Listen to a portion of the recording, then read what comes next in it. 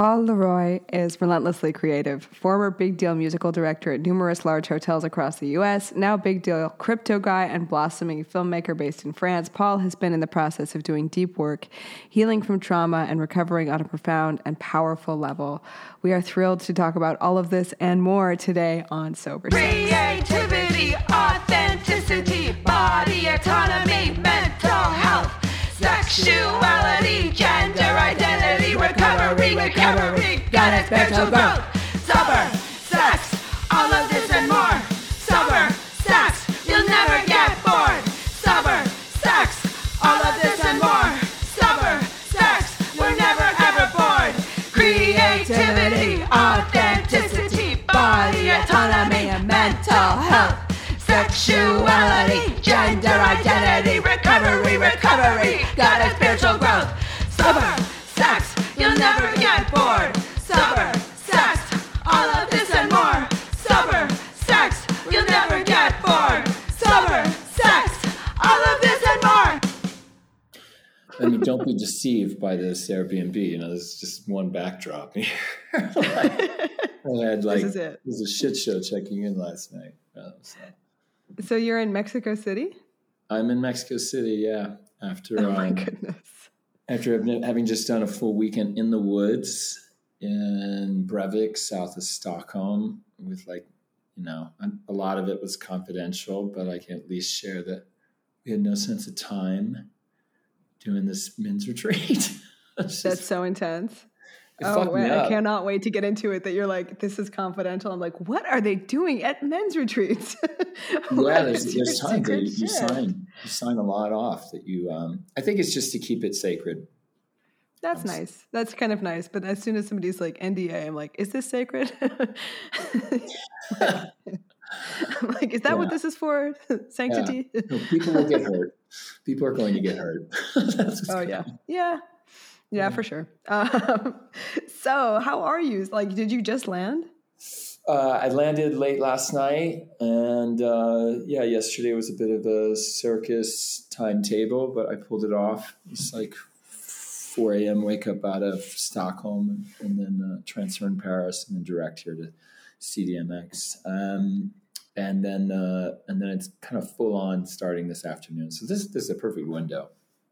I mean, we could have waited till next week, Paul. No, it's actually because next week's getting weirder, so it doesn't matter. It's like, oh man. So how are you feeling with all that? Like, it sounds quite disorienting and intense, but maybe that's like kind of cool and fun.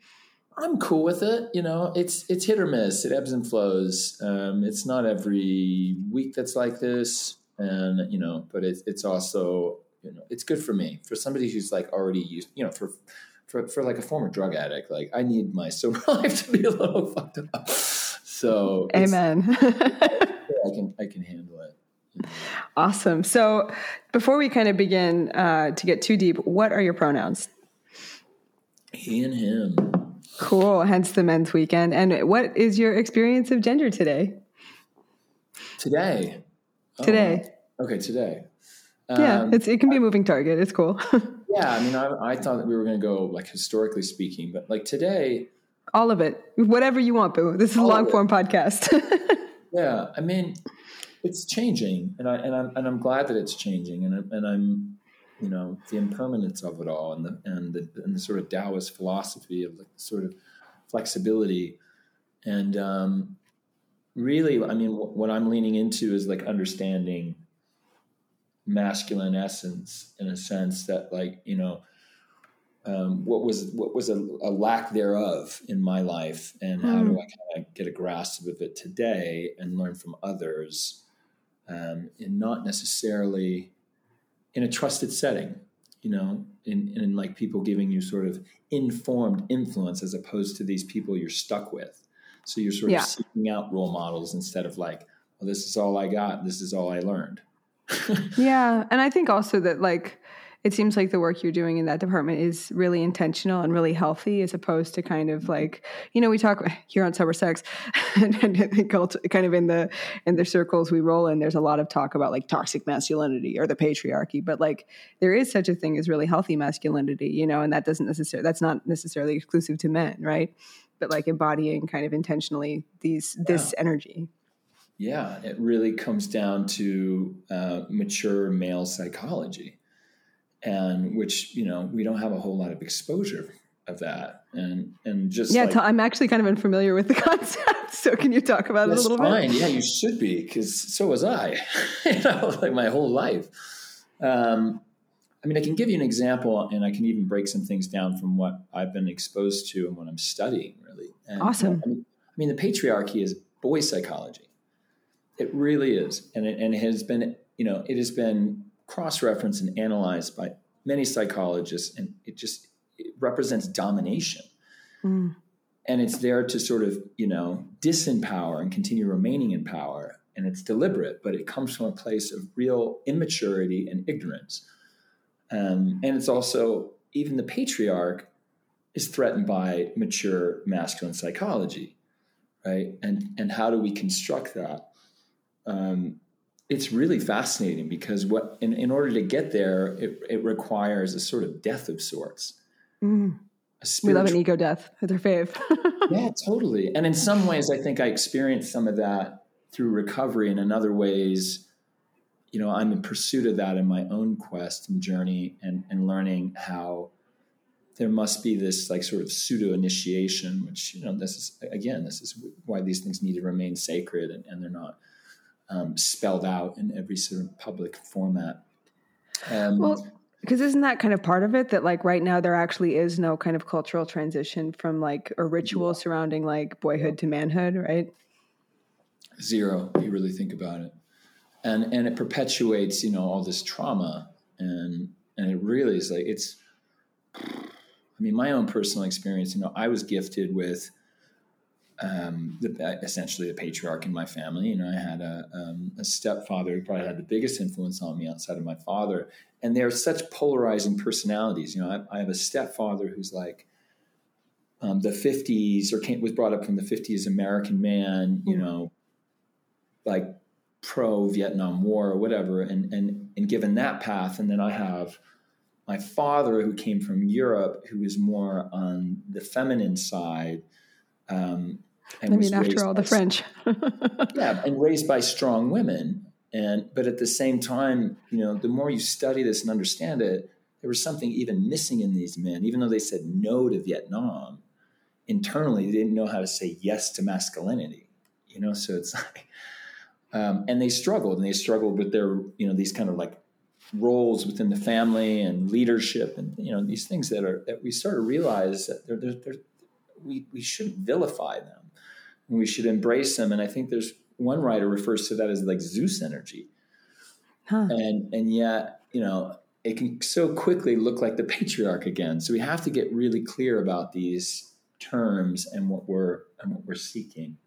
Yeah, or like what's toxic and what's healthy, and kind of like what are the behaviors that like tell us which is which. Right. And also, what I keep learning around my men's circles is like they have a responsibility to examine their own toxic shame and what's gone on since their childhood, or what's been gifted to them through their parents or their grandparents. There was an incredible amount of shame that's been happening for years. And I think that goes alongside with intergenerational trauma. And, oh man, that part, don't get me started. Yeah, no. Okay. So let's briefly.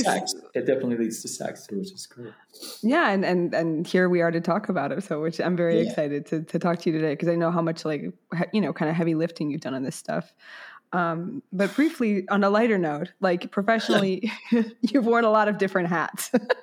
Can you talk about a little, like, and it seems like you're kind of on a jet setting tip right now, but that's not necessarily new in your life. Can you talk a little bit about kind of like your trajectory and like how you got where you are and what exactly you're doing? Yeah, gladly. Well, it also fits with my childhood upbringing, because I moved around my whole life. And to be fair, my mother was an army brat from like the 50s and 60s. So she had that kind of itchy feet syndrome. So even though we didn't have like the government's bill to like, relocate us all the time, she like put all her lovers and husbands through this hell of like, we're moving, Guess what? Like, bye. Yeah, totally. She just like the wind would blow, and next thing you know, she's like, I want to move to Canada.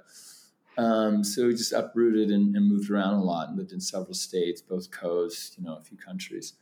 And somewhere I ended up landing in just north of Chicago, Milwaukee, Wisconsin, and gave up sports and like fell into the electronic music scene at like a pretty young age, 15, 16 years old. And within like a year or two, I already started promoting and doing events in the Chicagoland area. And those events were actually really successful. And I was able to like afford like tables and get into this industry and take it really serious because I loved it.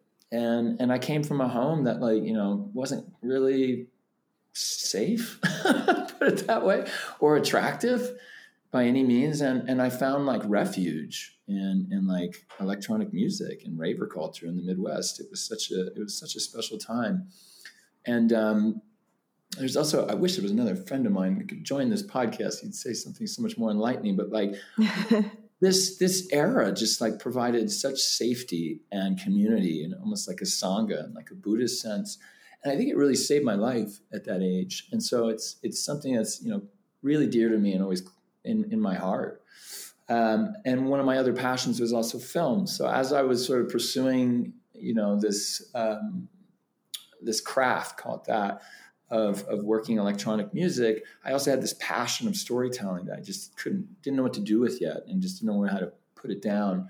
And so the best of both worlds was to relocate in Chicago and go to film school and like continue like DJing and getting schooled in that environment, which I was happy to do so. Cut to, I also relocated to Paris at one point and studied film and immersed myself in sort of European cinema. Moved back to Chicago and made the big move to New York. It was time. Because Chicago was feeling kind of small, or that was like the next step? I don't think it was small as much as I was just like really in a groove of like needing challenges. You're like, no, it had to be harder. It has to be harder. I'm Capricorns. I don't know. We just, there's just something, let's make it harder, which this will play a really, crucial role in what we're going to share later. But then in New York, I also think it afforded me that sort of freedom to connect with others who really just weren't quite certain what their voice was. Like they were like figuring it out. And that's what we're doing in our 20s, right? You really are just figuring out. We put too much pressure on people to have it figured out. At too young of an age. And also to like brand it. Brand yourself and all this stuff. It's like, man, I don't even know enough about the fucking world to create a brand. Like I need to live some life. And fortunately, just through my networks in New York, I started really like rubbing shoulders with the right people in film. Like one of my first films I got to work on as a PA was with Jim Jarmusch on Coffee and Cigarettes.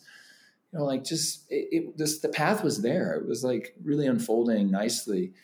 And I also got involved in acting and trained myself as a Meisner, Meisner's technique. And then things in that world moved even faster. And before I knew it, I was writing a TV series and I was like, having to get a lawyer and like try to create this series about an era of New York that my EP and literally like boss and mentor at that time wanted to document. And that was like the explosion of all these bands in New York in sort of like the early 2000s.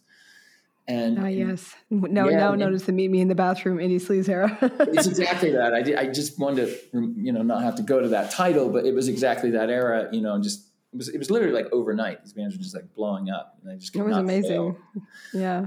And so we interviewed a bunch of people and we had a lot of folks in the same circle. And we made this little pilot about just sort of like the uniqueness of New York City versus other cities. Is like, you can have these sort of beer bottle pockets, but running around with like champagne crowds and artists and, just something that makes New York special for what it is. And my boss was right. And it was like really, it was something you should document. However, I will say today, making narrative format projects about music is like, you're doomed. It's really hard, Yeah. Unless you're like Frank Pearson and like you've just nailed it with like a classic Star is Born or something like that. It's like, music and opinions about music is so subjective and people are just turned off immediately about the genre and things like that. So to really, not everybody can write like a Cameron Crowe piece. And so we struggled with that. But we did complete the project. We had an amazing cast And it was just a timing thing, we ran into the writer's strike issue, and also we were funded by AIG. So this was a real wild setting where one day, like, we got a call and they were just like, AIG declares bankruptcy. Oh no, they're no longer funding television shows. That's it. That happened. Like, that moment happened where, like, someone was like, "Yo, turn on the TV," and you're like, "Oh, we're finished." That's a wrap. Move out of the office. Oh man, yeah, that must have been such a fucking harsh blow. Like, it was, but, and it was, and there was. We were so close to, the agent that was repping our project. She was like, "You guys have created something so unique here. And it's really just, it's fringe and it's on the verge." But it's just, everyone froze at that time. And why this timeline is so significant is that's when Andre Balazs from, like, the Standard, like, picked up on me and asked me to, like, start DJing at the New Standard in New York City. And we were in the early months kind of just tooling around with the identity of what that was like in New York. And then I kind of grew into this role, like, very slowly, into, like, their music director, making some decisions on all their DJs that they hired.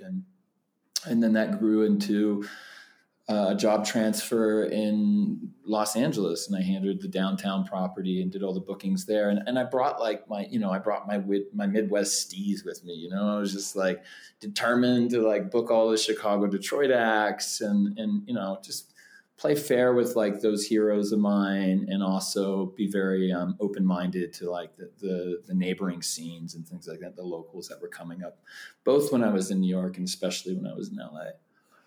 So that's awesome. And then, so, like, from there, how'd you wind up in Paris? Yeah, I mean, I Great guess question. I'm almost skipping a chapter. So I kind of pigeonholed myself. Actually, this is a good point. So now I'm a curator, and my DJing is, like, laughable. Like, nobody will book me anymore. Everyone's like, "No, no, he's the boss." Yeah, yeah. You're like, whatever I've done before to get me that seat is now, like, irrelevant. And then people are like, "You don't really DJ, do you?" And I was like, "Hell yeah, I do." And they're like, "Nah." Oh. So I sort of ended up, and it's fine, that we all have to have a death to something. Many. And I did curatorial stuff for Soho House. And I think my path was to kind of go international at some point if I was going to keep doing this. And there was talks of that being, like, more of a global role. And then I just reached a place where, like, I wasn't going to wait for anybody to make my life global. I was going to, like, put in all my time and, like, dot all my I's and cross all my T's. I was like, if I want to do wait this, and hope. Yeah. Yeah. And I just mustered the courage to just be like, I think this chapter of New York's done. And I moved to Berlin, and maybe that's a midlife crisis thing. I don't know. I'm sure there's experts that would say that. There were certainly moments while I was in Berlin that I was more broke than I've been in my adult life, where I was like, "What am I doing?" But I'm dancing every weekend. But I got it out of my system, and I worked there as a creative director for an agency, and I started booking DJs, and it was interesting. It reminded me that this is, as professional as the industry can seem at times, you're at the risk of working with very unprofessional people. Oh yes. And I've been fortunate to work with some real badasses over the years, and suddenly I felt like I was taking a couple steps back. But what Berlin did do, and this is poignant, is it gave me time and space to really look at what was important to me. I wasn't on the grind like I was in New York. I wasn't dissociating like the way I'm used to. And that this more on that later. Yeah, this film that I'd started several years ago, which I didn't even mention earlier, about my French family and kind of, like, identifying with, the French side to my life, which is supposedly half of it, the project needs to be finished. Like, I need to investigate this. That's it. As an artist, as a storyteller, like, I need time and space to understand, what this is about and how to tell this story. And when I started it many, many years ago, I felt like it had more of a purpose. And then I halted because of the work I needed to do. I slipped into addiction. That's the truth. And, you should know that when I moved to Berlin sober. And so I had this sort of time and space, and I was sort of against the grain, considered the norm in Berlin. And to really like work on this and to connect with my heart and trying to understand what's important about this story. And it sure as hell is not some white dude with daddy issues, like, so like, and I can't. Was that a fear of yours? That's how it would be perceived. Yeah, for sure. And I also think it was a timing thing. I waited so long to kind of start to compile the edits of this story and the footage that was like, the world has changed so much in the last 15 years. This is practically irrelevant. However, what was starting to surface was that, me as a sober man was starting to look at my trauma and understand that search is obviously way more universal. And I think I was exposed to sort of somatic techniques that I'd learned through some therapists in Berlin, and some theories started growing. And that's when I dove into other writers and fortunately even things like Gabor Mate, which gave me a lot more confidence to accept my addiction, and to actually kind of be grateful about it and be like, wow. Can you, just for listeners who might not kind of be familiar with Gabor Mate's work, can you speak a little bit about what some of the ideas there like unlocked for you?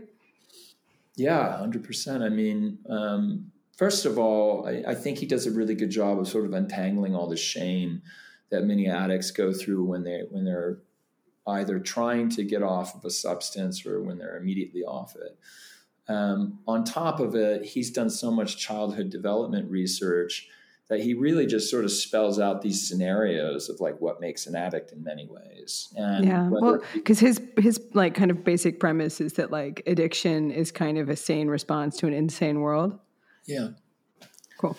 Yeah, I mean, essentially, there's a series of things that usually happen in environments, and most of them are lack of safety.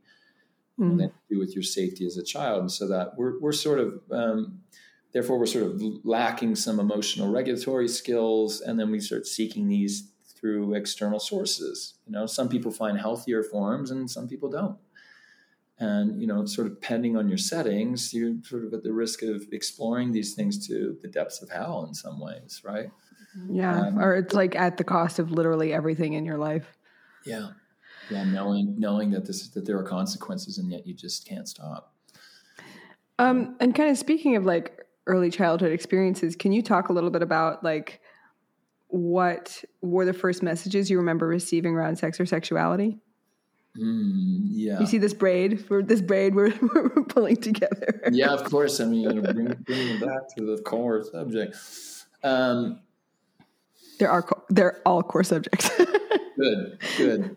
I mean, it's funny because I just sort of shared some of this stuff already, so it's pretty fresh. I mean, I grew up in a household where there was a lot of infidelity.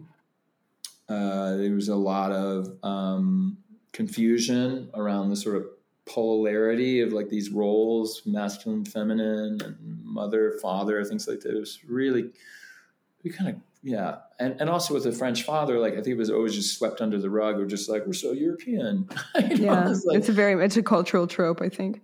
Yeah. Where I was like, I learned this in my adult life, but my mother reminded me that like, I pretty much like walked in on her having an affair. And so that already was like kind of confusing. And, I was always asking like where my dad was at while she was literally still having an affair with a lawyer that was like getting us out of this financial mess that my father got us into, those kind of dynamics. Sex wasn't really discussed, it wasn't, we didn't talk about it a lot. But I feel like they were, I knew as adults they were engaging in acts that were causing issues that were outside of a vow or something. And so some other early experiences, I know just like experiencing my father's sadness during the divorce and living in like a 2-bedroom apartment in Phoenix, Arizona. It's like a singles, commune or something, it's like right out of The Simpsons or something, I was just, as you can imagine it, and had like a small stack of like pornography in the top shelf of his closet, it's just like, the dude moves on, I guess. And also he had several partners that I was introduced to, and I would spend every other weekend with them. So I think there's sort of some kind of confusion about his pain and discovery of like what makes him happy and what is intimacy. Because I also, I didn't really, and this is going to dovetail nice into my own experience, but I don't think I really witnessed like real authentic intimacy. I either witnessed like lust or obsession or neither, very like cold interactions around love and intimacy and sex. Fuck. Okay. So how did drugs and alcohol enter the picture for you? I think they allowed me to be as intimate as I possibly could at that moment. Or survive. Like because around how old were you when all that was going down? I lost my virginity around like 15, and I think drugs and alcohol didn't really kick in until later, but it wasn't that much later. And I think growing into being a young adult, particularly I think in the electronic music scene, I was very open to like trying everything and saw myself as an open individual, which is really multiple layers of delusion that just were difficult to remove until even more recently. And what do you like? Just to kind of clarify, like, because I think that I experienced you as quite an open individual, but this idea of like, do you feel like it was kind of part of the party persona that was like part of the kind of fabric of the scene at the time? I think I identified with it, and I think I made it. I integrated well with it, but I took it into my private life in a way that was far more personal. And what I mean by that is, I recall during like, and I'm just sharing this, I recall during like real rough times of addiction that like part of my using was like just my ability to just show up as a human. Like I had this Brazilian girlfriend at one point who was so present and so passionate and so funny. And I was just a full-blown addict around her. And there were times that like I just needed substances to like feel like I could keep up with her and like just be a human good boyfriend, like just like, but in order to get to that place, there was all this like double, living a double life prior to that, running out and getting drugs and hiding it and things like that. But there were these like really intimate moments where like I was present. I just was, checked out neurologically. Yeah, I mean, that's interesting that you say that because I do think kind of a lot about my formative experiences, like with sex and drugs, and thinking about like some of them are like hectic disassociation, like kind of incredible and like heartbreaking, like, and like just the only way to like feel was to cause harm and be harmed, like that was just like so dramatic, but. Other things I remember with there was like actually a lot of fun and a lot of presence and a lot of like freedom that I don't think I would have experienced otherwise, like without being able to have access to getting fucked up. Just because prior to kind of discovering drugs, I was so uncomfortable all the time. Like that's the delusion I speak of. I don't know if that's the next question is about how do I view sex.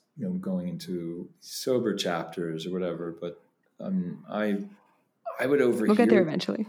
Yeah, I mean, I didn't realize I had these intimacy issues until later. It's one of these things where I hear people talk about it, much older than me, and I'd always like pity them. Oh, that's terrible. I don't see myself like that. Like I see myself as like a full lover, and it's really, like layers of the onion. Later, you're like shit.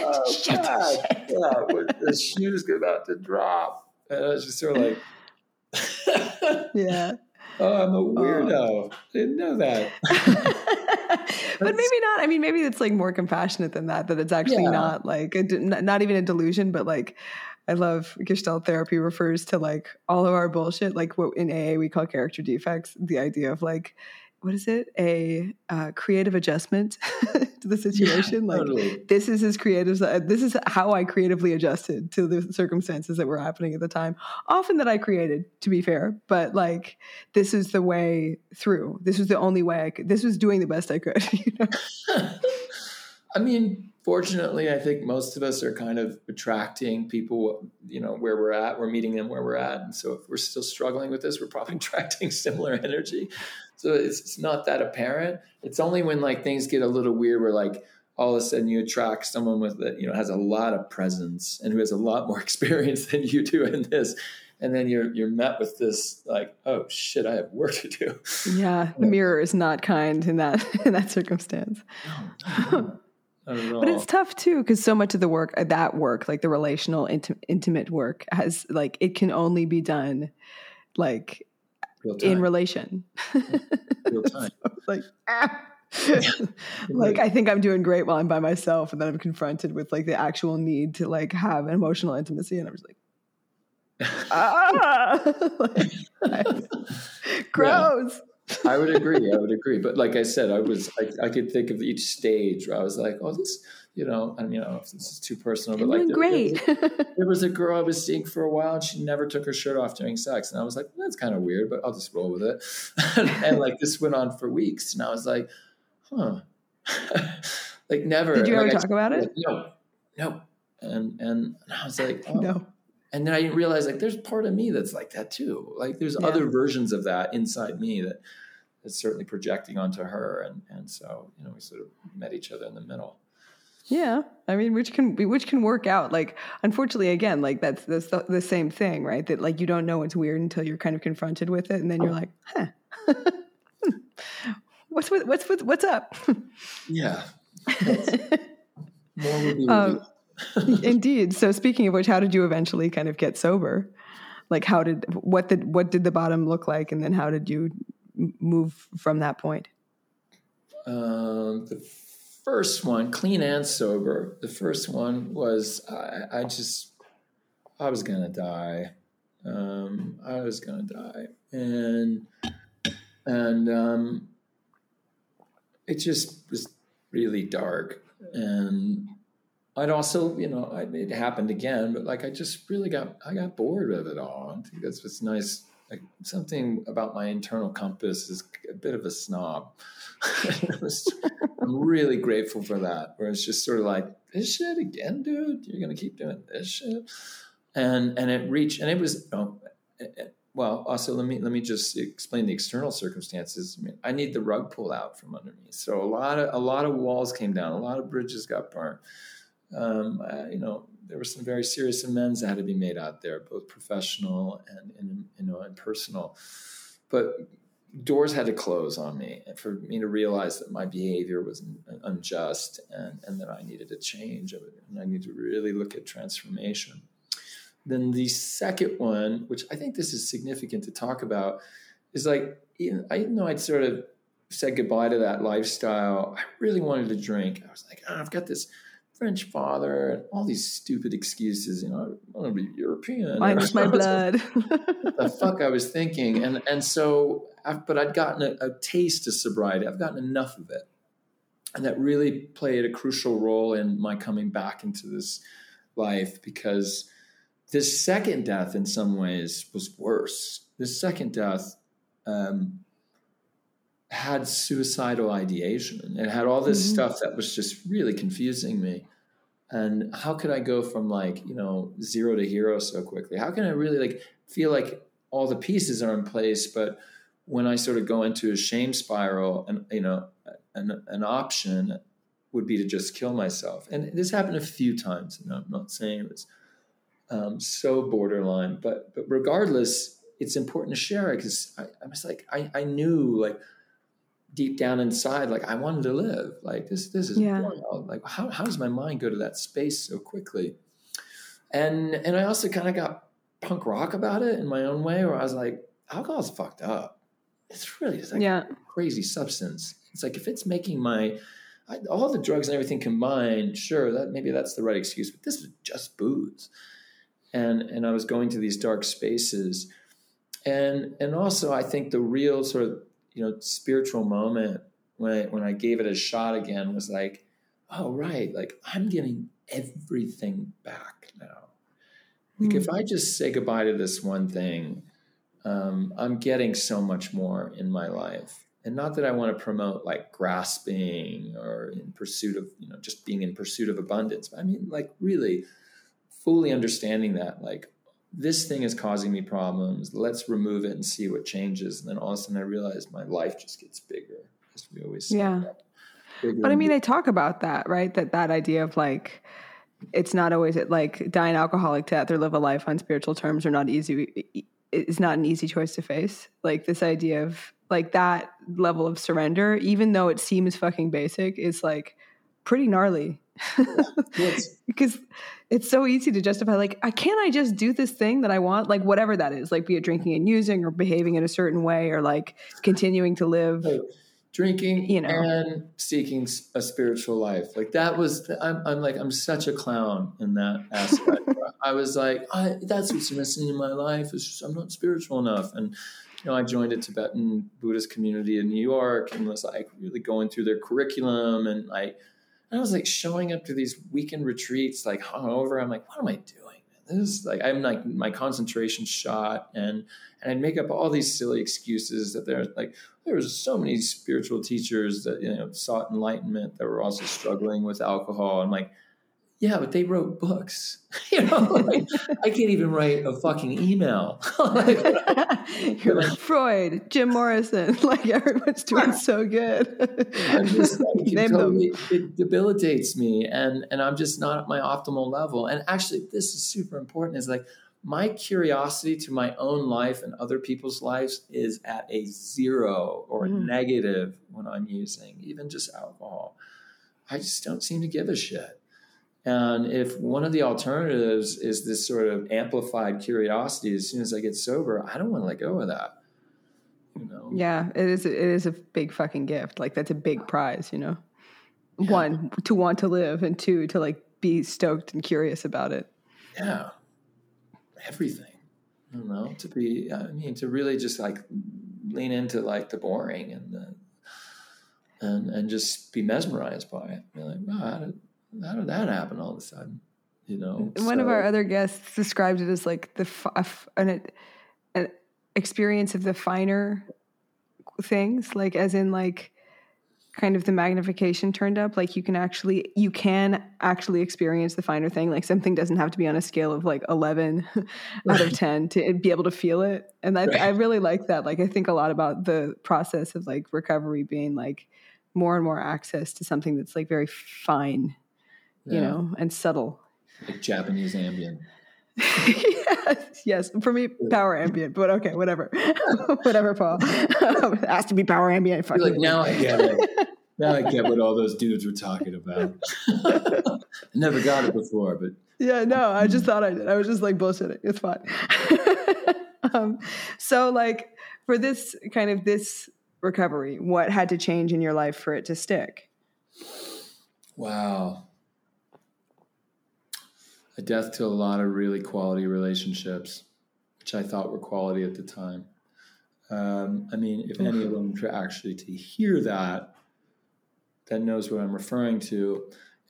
A death sounds like a really dramatic word, but just like defining better boundaries. And then like, how do you learn to pursue your own interests and just trust the path that like, letting go of certain individuals and routines and environments will create space for new environments and to, it's just to constantly lean into that. So, and I think the reason for some of us addicts have a difficult time with that is we just have a lot of grief around these sort of, abandonment. Yeah, letting go is hard.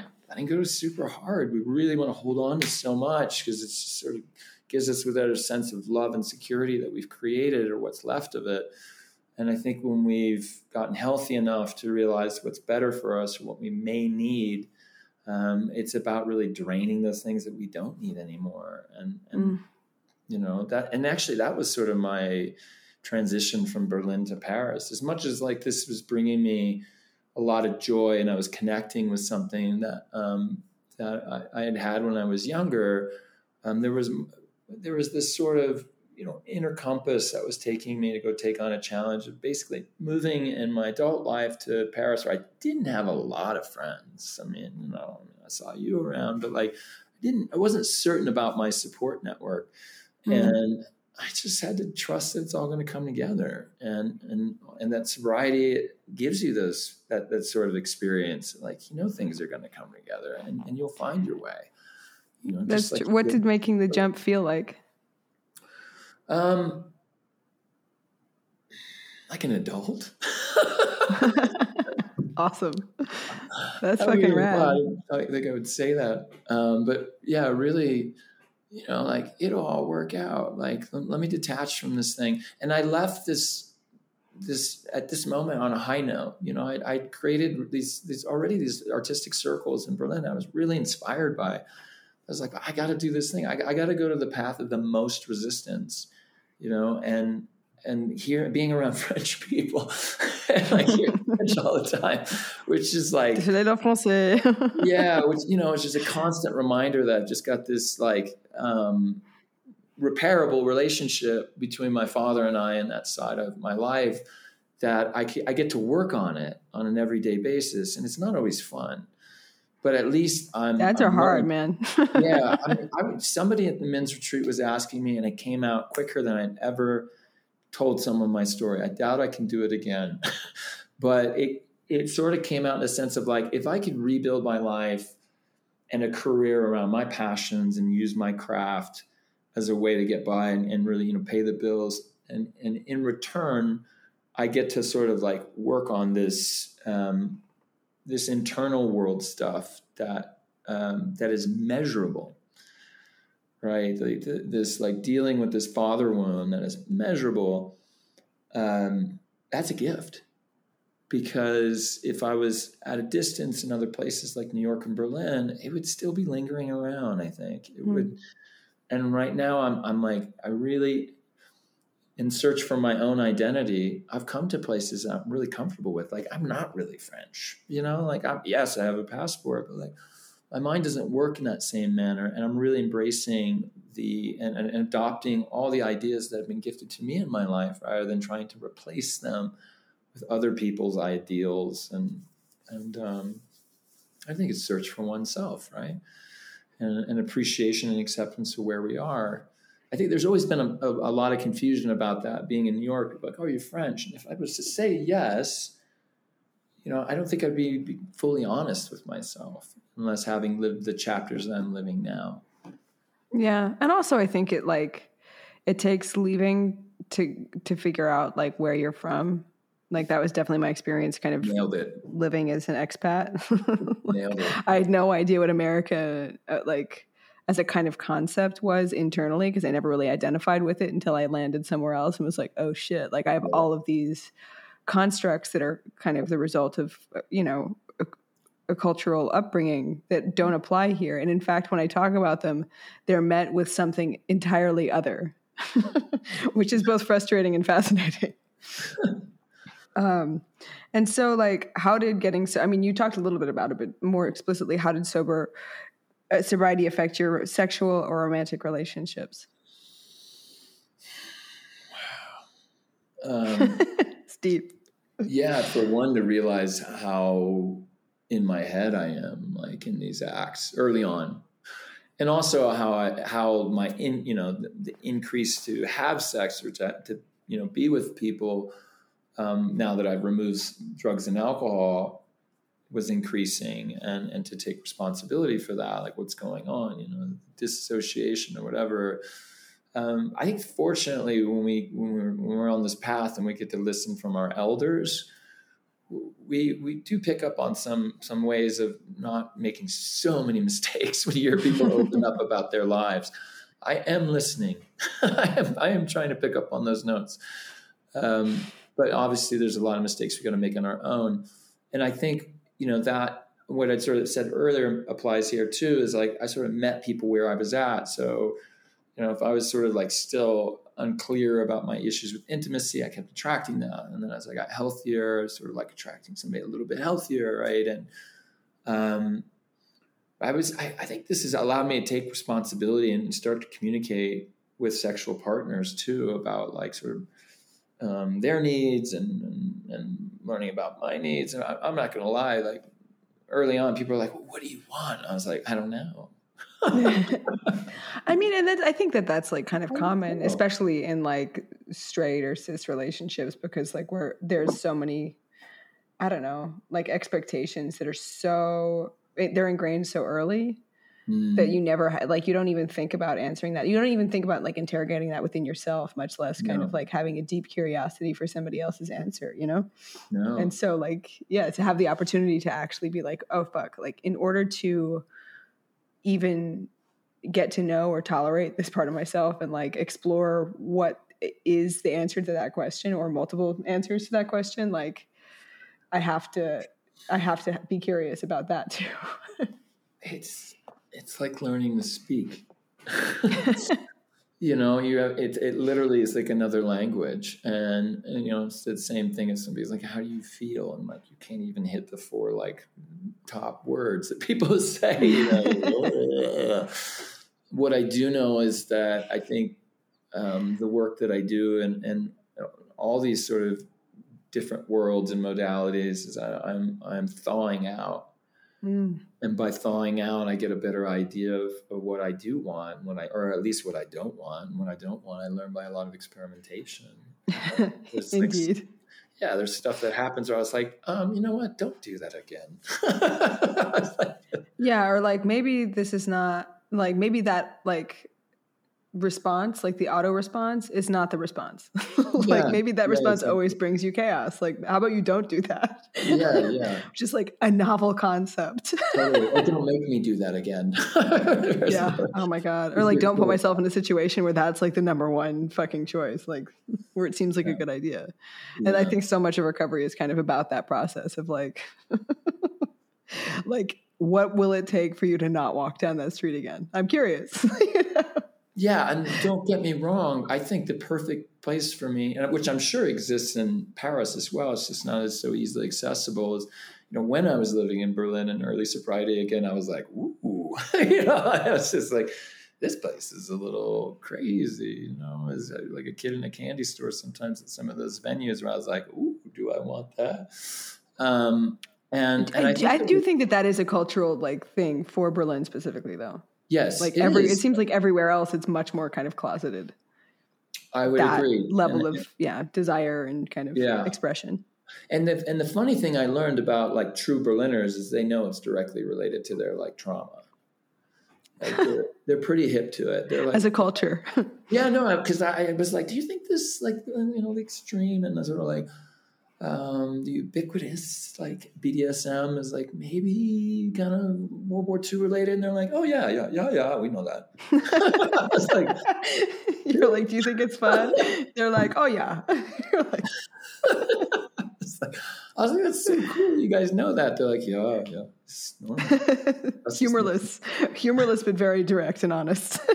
Yeah. Sorry, Berliners. Just like shooting down entire cultures here on Sober Sex. But I mean, it is. It's far more accessible and reachable. And I also know that a lot of it's not a part of my path necessarily, or maybe it is later. Wherever I'm at today, there's work to be done, right? And so the exposure I had, though, was certainly interesting, and I sought it out. And then I was like, I'm not ready. Is it mine? And then so like kind of looping back into the men's work, like, can you talk a little bit about like what that process has been like and what drew you to it specifically and like what it's doing in your life? Because it sounds like kind of a massive rearrangement that's pretty profound. Wow. I see you, Paul. Yeah, it is. And I think it's sort of the gift of, you know, I don't want to just say sobriety, but when we come to terms of like the human experience and how delusional we can be, and when you realize how many counterintuitive paths we can take and how it opens up our world, for me, that's the track record where I just like, you know, and what I mean by that is like even being sober, I see this like issue with men, and I don't feel comfortable or safe, or these little moments. And I hear like other people that are sober feel the same thing, and the advice is, well, go to more men's groups and things like that. And I was like, fuck that, man. That sounds like the last thing I ever want to do. And then when hilarious. And then when just I opened my like heart they say up that to a little women's bit, meetings also. and I'm like, oh, I should do that. I should identify. I should connect. And it's it's been a slow roll for me. I mean, I've been invited into these circles even when I was still drinking in like 2015 in New York. There were some couple organizations that popped up on my radar, and I knew it then. I knew it that it was probably going to be part of my path. And I was so uncertain about sort of the curriculum or the details, and it came up again before I left for Berlin. And then I think Berlin, it was really confusing. I don't think I met. Oh, this makes sense. There was a gentleman in Berlin who came up on my radar who was running these circles. And we had been introduced as early as 2014. And I kind of heard about his path, and I was like, I don't know about this dude. I don't know what this dude. This suspicious, up, man. He's like, all this like masculine shit, like whatever. Good luck. And then like that's when I came to terms with my own thinking at one point. Where I was like, what would happen if I had just responded to his like invitation? Multiple times. Which one was 2014, one was 2018, and so 2020. In the middle of the pandemic, I found myself in Berlin, and I reached out. I was like, man, I just found out we know so many mutual people between LA and most recently in Africa Burn and South Africa. This is crazy. Everybody I talk to asks me if they said that I remind them of you or something, and then we need to meet. And so let's have coffee. And he sits down with me, and we don't get up for like 6 hours. Yo. And this is during a time when like you're not seeing people. So that's like a real fucking overload. This insane connection. And I was telling him about my film. I was telling him about my path and the Gabor Mate research and the stuff that Johan Hari reached out about on addiction too. All these other influences. And it was just great. We were just sharing details and his path too. He was doing all kinds of wild stuff in the jungle and with plant medicine and things that even as a sober person I'm interested in and I've experienced, but I was choosing a different path. And yet we could still meet in the middle. And really he was hinting at, there's this missing element for most of us. And it's really like this embodying masculine energy in men's work and men's circles. And I was like sort of on the verge of like, I think I agree with you. I'm kind What were your preconceptions? That's a good question. I thought it was going to be just too similar to some of the recovery circles and just a bit too safe. Maybe that's it, and not I don't know, not getting to the real trauma of it and trust issues. I feel it's just going to be slow moving. Maybe I don't know. I mean, again, that's my hypercritical mind kicking in. And I'm going to be honest with you, the optics too. I think when I sort of like had reviewed the optics, I wasn't sold. And I was like, nah, this is some silly shit. Mm-hmm. Right. When I'd see there on Instagram and the organizations, I'm like, I'm not really, and that's my fear kicking in. I'm not really sold on this. Or I don't want to look like one of those guys who does men's circles. I don't really know how they get from there to here, all this stuff. But I can really explain like the shift. And it came from a dear friend of mine who does a lot of work in the psychedelic world. And as this, is becoming really popular in our world and becoming an alternative for mental health, it's not in my path or whatever. It's just not a part of my path. And it feels very trendy. And I was able to go to this person who's actually an expert in this field. And he knows my story. I've known him since I was 15 years old. This is the friend of mine I wish was speaking with me. He can come on too. Yeah. Give him our number. He would love to. He said, and I was like, listen, man, I'm not prepared to like do plant medicine and go into these worlds. I mean, I've done that stuff when I was still an addict. But I was like, and I was showing him some of the stuff my friend from Berlin does. And he looks at me wholeheartedly and he's like, that's what's missing in our experience. Like where you're trying to get to right now, not that there's anything incomplete about you. And that, first off, that's super important that we know that right where we're at, there's nothing wrong with us. We have to continue to remember that all through our recovery process. It's just right where we're at, we are fine with who we are. There's nothing, fundamentally wrong with us. But if you look at these outlets as furthering our transformation and sort of, and so the investigation, this man turns to me and he was just like, those men's circles is like the missing piece to the puzzle. And I'm highly, highly encouraging you to take a look at that and to see if it serves you well. And I started exploring it a little bit and coming up short, to be quite honest. There's certain groups that I joined where I was like, I'm not convinced, man. I was just like, I feel like I've constructed a way more important code to my own life. And I'm sort of seeing, again, back to the optics, I'm sort of seeing this as a bit more superficial than I anticipated. And out comes my friend from Berlin again and sends an invitation to me about a very particular group. I was like, there it is then. And I work with him again. I mean, cut to a sort of 8-year process of my resistance. And it's there I realized that there's so much going on with this, from, breathing techniques mixed with, I haven't cited this book, and it's going to make me real cliche as a sober person, but Bessel van der Kolk's The Body Keeps the Score. We have like sober sex bingo, and that's like number one. Number one. All sober people are just like, in their hands reading out the Cafe Shop. And Big T. But there's so much information going on there. And even my friend who works in that psychedelic field is in the same circles with Bessel's research. So I've gotten some more updated info, and it's wild. Like this journey's gotten wilder and wilder, and I see myself wanting to be a part of it. And what I mean by that is like they're combining all kinds of different modalities, breath work with Bert Hellinger's family constellations, like stuff that's really out there, and it's groundbreaking work. You seem really fucking stoked about it, which is really exciting too, because I think like there's this stuff that kind of, it goes on the fringes of kind of a spiritual experience and recovery, and like this kind of healing, of that, I'll just say like the 12 steps can facilitate.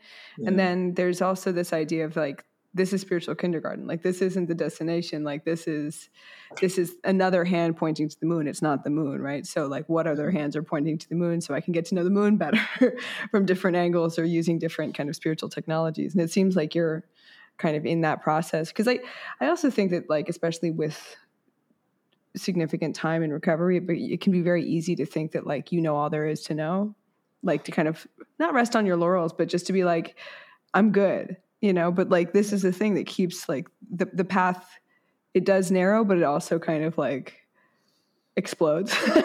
Yeah.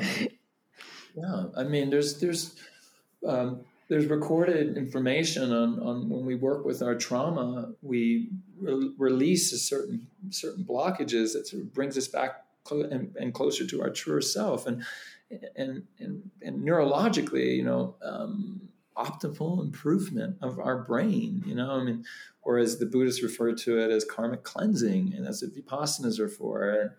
And I think sort of like, that's another part of my path, but it's kind of hard to explain. You meet it where you're at. And I think there's other fellowships that I belong to too, that sort of focus a bit on trauma, and that makes sense for me as well. But then I'm just kind of not done there. I'm still just investigating, and now I'm realizing like I'm just patient and letting all these things kind of unfold.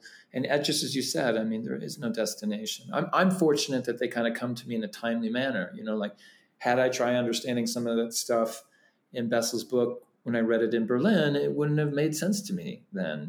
It makes much more sense to me today, and there's much more willingness to lean into this stuff and go, oh shit. Well, and also I think to honor your own skepticism. Yeah. I think that sounds like it's been a really important part of your journey, because it's like, I know there's some shit, especially around this idea of like the divine feminine, that I'm like, Like gross, ew, get away from me. Or dislike, no thank you. You know, that there's like a hard resistance to. And like, I'm not sure if that's going to be part of my path or whatever, but I do know that like the journey's not over, you know, and like, especially as for me, if we're talking about kind of gendered experiences, for me as a woman, this idea of like, a galvanizing spiritual experience in direct relationship with an ongoing political conversation is like that feels important, you know, and it feels important to like make work around it. And it feels important to talk about, you know, with a platform. And so this idea of like the spiritual, the intellectual, the like advocacy work and the healing, there's not necessarily a separation. It's all it's all necessary, and that it's okay to be like, no, thank you, to certain parts if it doesn't feel authentic or if it doesn't feel like the right fit. That's it. I think if we're not feeling authentic, it's not for us, right? But then there's also recognize our resistance. That's for me. I have to notice, like, because often, as I mentioned, if I'm resisting, it's probably because I should dip my toes in it. You know? So what are your kind of, how do you tell in your body or in your kind of heart, like what's the difference between your resistance and like what you're just like, that's not mine. Like, do you hear the question?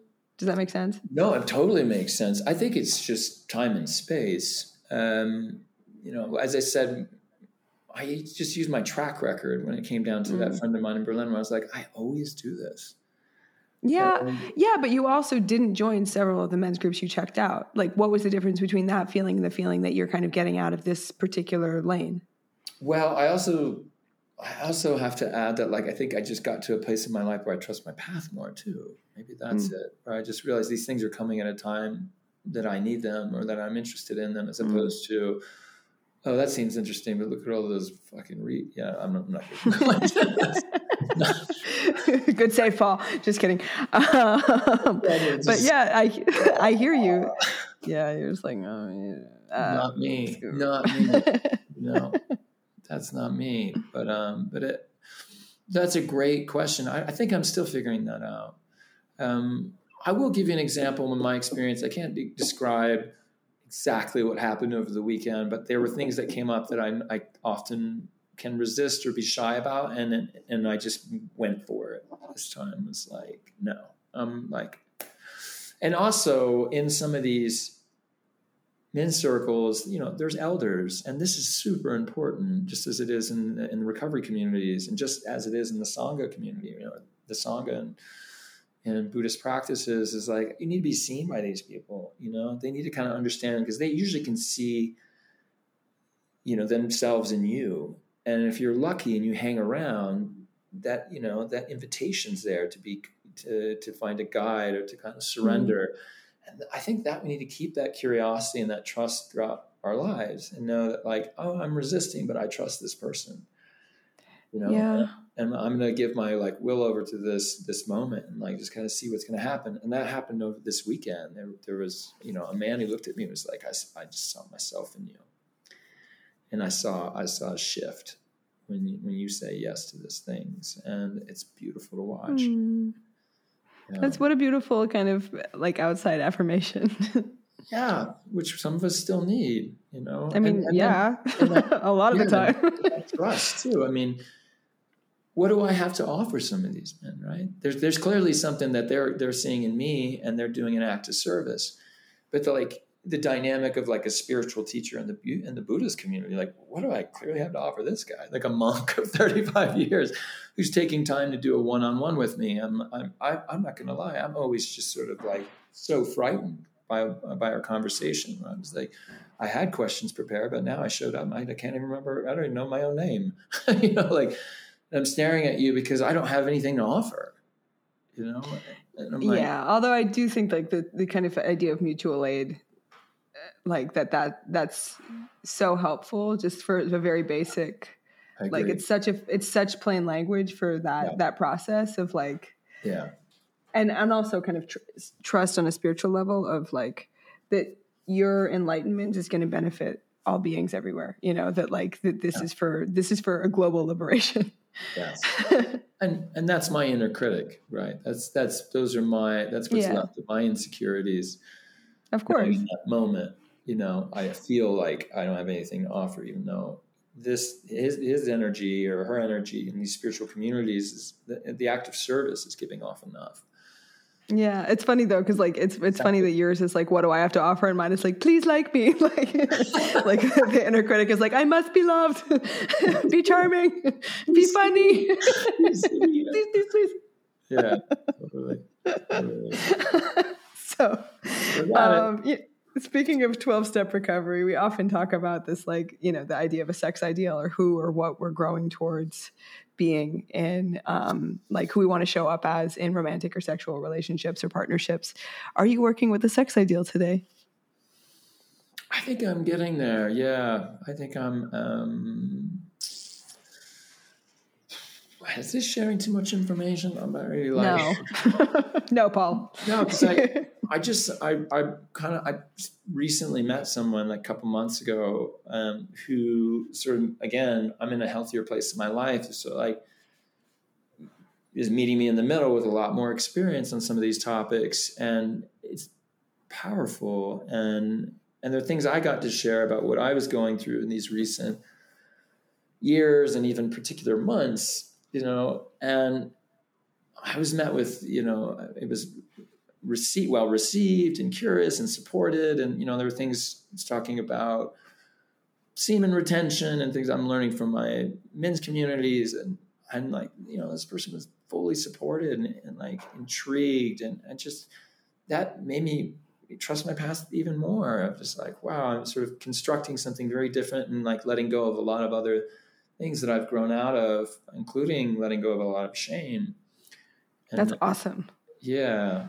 And to be able to have these open conversations and to get excited about them and to realize, and to hear the other person sort of like stumbling with their experience and also forthright with their desires. I was like, yes. It's just like really, wow. And even if it doesn't go anywhere, just those conversations alone are a version of intimacy.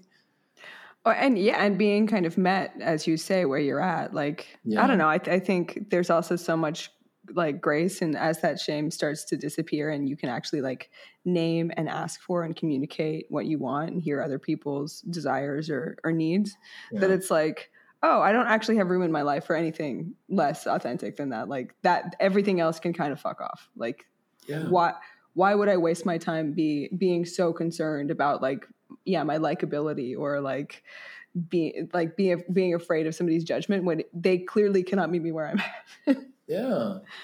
Like what a gift to be like, oh wait, I don't give a fuck. I'm living my truth. Ha ha. Yeah. Oh, you look really happy. That's nice. It's, well, it's also one of those things where I was like, what's going on here? Is this, I have to back up. This person's fortunately, while I'm traveling, is also doing a Vipassana right now and is abroad with family far, far away. And like, we get time to process, but now another investigation has to kick in for me. And it's my job, to sort of be like, to investigate like love and lust and sex and things like that. Like what have we created here? And I've already spoken to this person about that. And so we're sort of going off in different corners, and it's really cool. We'll see where it goes, and just like try to remove the expectations in a lot of ways and really understand what's going on and not get caught up in the moment. And I also have, or like feel vulnerable and then get codependent like immediately. When we have support networks, I have plenty of people coming out of the woodwork. They were just like, okay, now, they're like protecting me. They're like, now what did she say? Or like, what does she want? Like, what does she think? Your men's circle text analysis. Like, Jesus, let me just have some fucking fun. Can I live? Yeah, but I understand that need, when you have friends that really want to continue your process of nurturing and nurturing yourself and just, supporting your journey. Now That's very sweet. Yeah, it's just, again, we can be a bit delusional, so it doesn't matter. You can take a few steps back. But I have to look at some of those things, my attachment issues and approach, and also, our obsessiveness and things like that. Just like what's lost and what's really cultivating feelings, and where am I being validated and heard, and am I doing the same, authentically? Actually, what a friend of mine said is like being able to see the person in front of the story. So often these situations, the story, the romance kind of hijacks the person before you. Yeah, or just like the projection. Yeah, that's what I'm getting at. And I was like, ooh, and I told this person this. I was like, well, somebody who cares about me was asking about this, and the response I got was, I have to do that sometimes. I have to really spend time with that. And I have to make sense of what's the story versus like, am I getting to understand the person? Well, and also I think like surrendering in an aware way, that like so much of it will be like more will be revealed, in the sense that like at the beginning the entire thing is projection. Like, and it's kind of dismantling that over time as like one is able to be present in the moment, in their bodies, in an authentic way, to kind of receive what's actually happening, as opposed to just like what I'm imagining is happening, which is, that part's fucking hard as far as I'm concerned. I think that's the practice of it all, right? Like that's, and I think also looking at sex and relationships as very spiritual, and it's something that we're constantly practicing. And that mistakes are going to be made all the time. Yeah, and that it's okay. Like part of that's like that is actually part of the joyride. Like you can't do it perfectly. There's no perfection. No, thank God. No. Yeah, seriously. I mean, just for me, as somebody who comes from this world, to sit down and have an adult relationship or to communicate without fighting or whatever, like sometimes those are my biggest wins. They seem like little micro adjustments, but I can sometimes walk away from a conversation like that and be like, wow, I'm getting older. Yes. Like one for maturity, like fist bump, like yeah, like you've grown up, as opposed to what I was exposed to as a kid versus what I experienced as like a young adult. It's just like, wow, those moments make me happy. That's awesome. I mean, and also just to like what we're exposed to kind of globally in terms of media, like this happily ever after kind of whirlwind romance narrative, as opposed to something that's like about being in a human relationship in an authentic way, short or long, like, and growing as a result, ideally. Ideally, supporting someone else's growth, right? Yeah, that's beautiful. So before we end, we're going to descend into the lightning round. Don't think too hard. Okay. And then I'll set you free to do your thing in Mexico City. Yeah. I just glanced at my phone. They're like, where are you? I was like, oh, I'll be there in a second. You're like, sober sex. Or sober sex. What's your favorite snack? What's my favorite sign? Snack. Oh, snack. Oh, wow. Oh, that's a good question. This seems way more difficult. You're like Capricorn, obviously. Wow. Nuts and bananas. Nuts and bananas, delicious. What's a song that pumps you up? What's the song? It can even just be like right now. It doesn't have to be like forever. It can be today. What's your pump up jam? Whoa. What is my pump up jam? I like how you were much less disturbed by like, what's your experience of gender today? You're like, my pump up jam. Yeah, I know, because I go blank at this, especially as this DJ sometimes. We're like, it's at the tip of my tongue, but pump up jam. I still struggle with like, if I can lean into like sad songs, is like and getting. I love only sad music.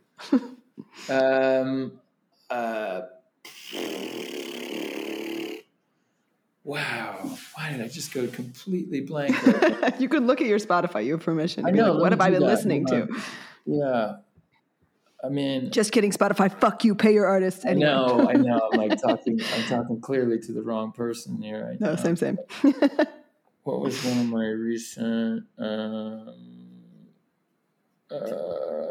like, I'm feeling good. This is the song I want to hear. I mean, Electricity from Orchestral Maneuvers. That's a fucking perfect jam. Okay. Thank you for reminding me of Electricity. I will listen to it after we record. Okay, cool. Yeah, that was, I caught myself listening to it a few times last week just to kind of get my energy up. Or Bellhead from Liquid Yeah. Perfect. Yeah. What is the last thing that made you weep? Coming from a men's weekend. That whole weekend.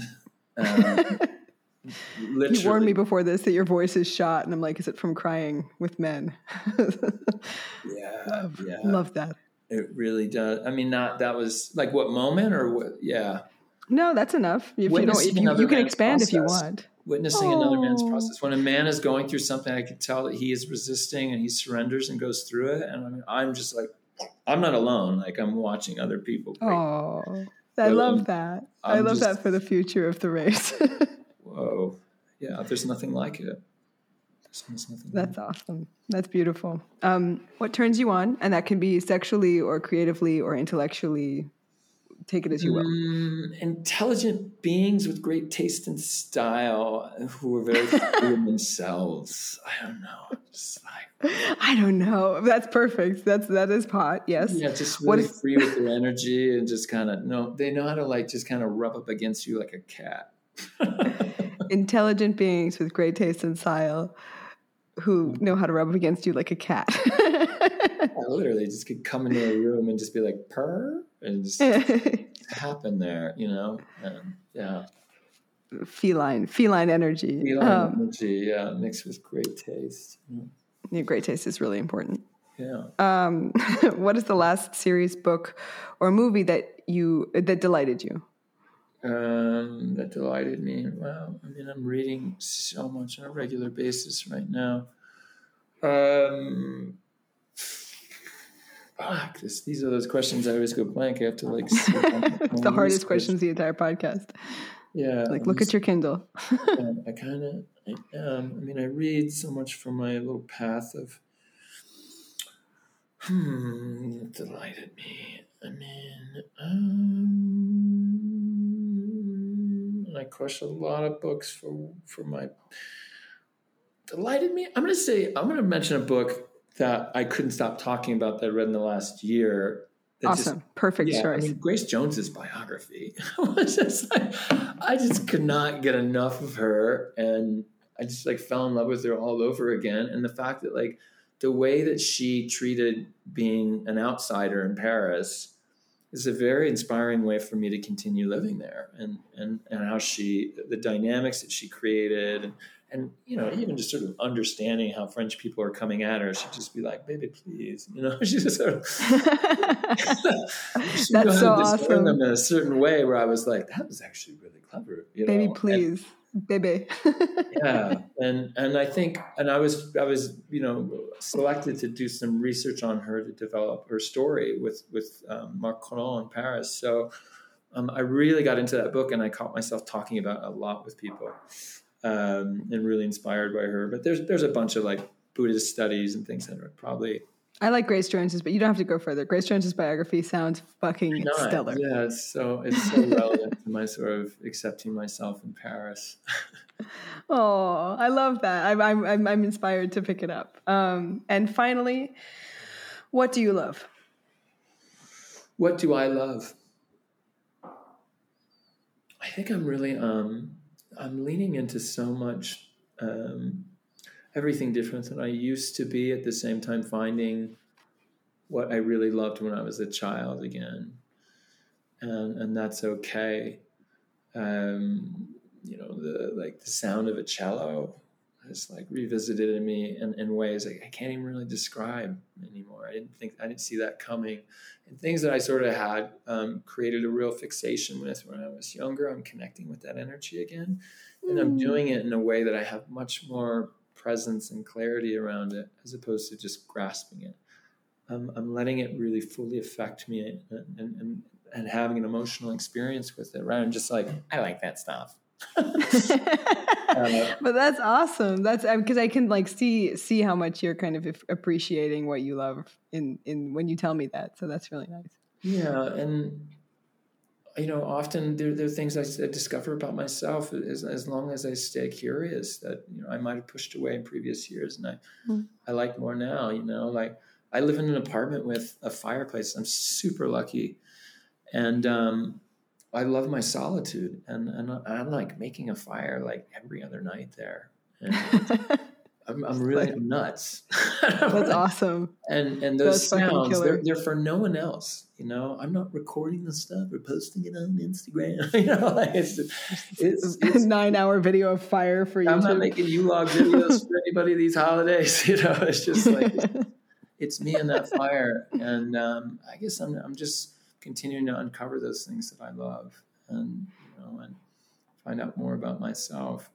I mean, I love meditation. That sounds really cheesy. It's just not at all. Yeah, the relationship to it, and these sort of real spiritual experiences that like every breath is different, right? Like sometimes that really kicks in. You're just like, wow, that really like just like snowflakes, like no to a really like. get that sound. You know what I mean?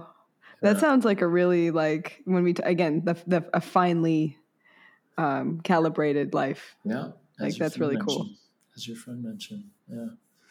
Well, Paul, it has been an utter delight to get to know you better, and thank you so much for your time. I'll let you get on with your day, but thank you so much for coming on Sober Sex. Creativity, authenticity, body autonomy, mental health, sexuality, gender identity, recovery, got a spiritual growth, sober sex, all of this and more. Sober sex, you'll never get bored. Sober sex, all of this and more. Sober sex, we're never ever bored. Creativity, authenticity, body autonomy, and mental health, sexuality, gender identity, recovery, got a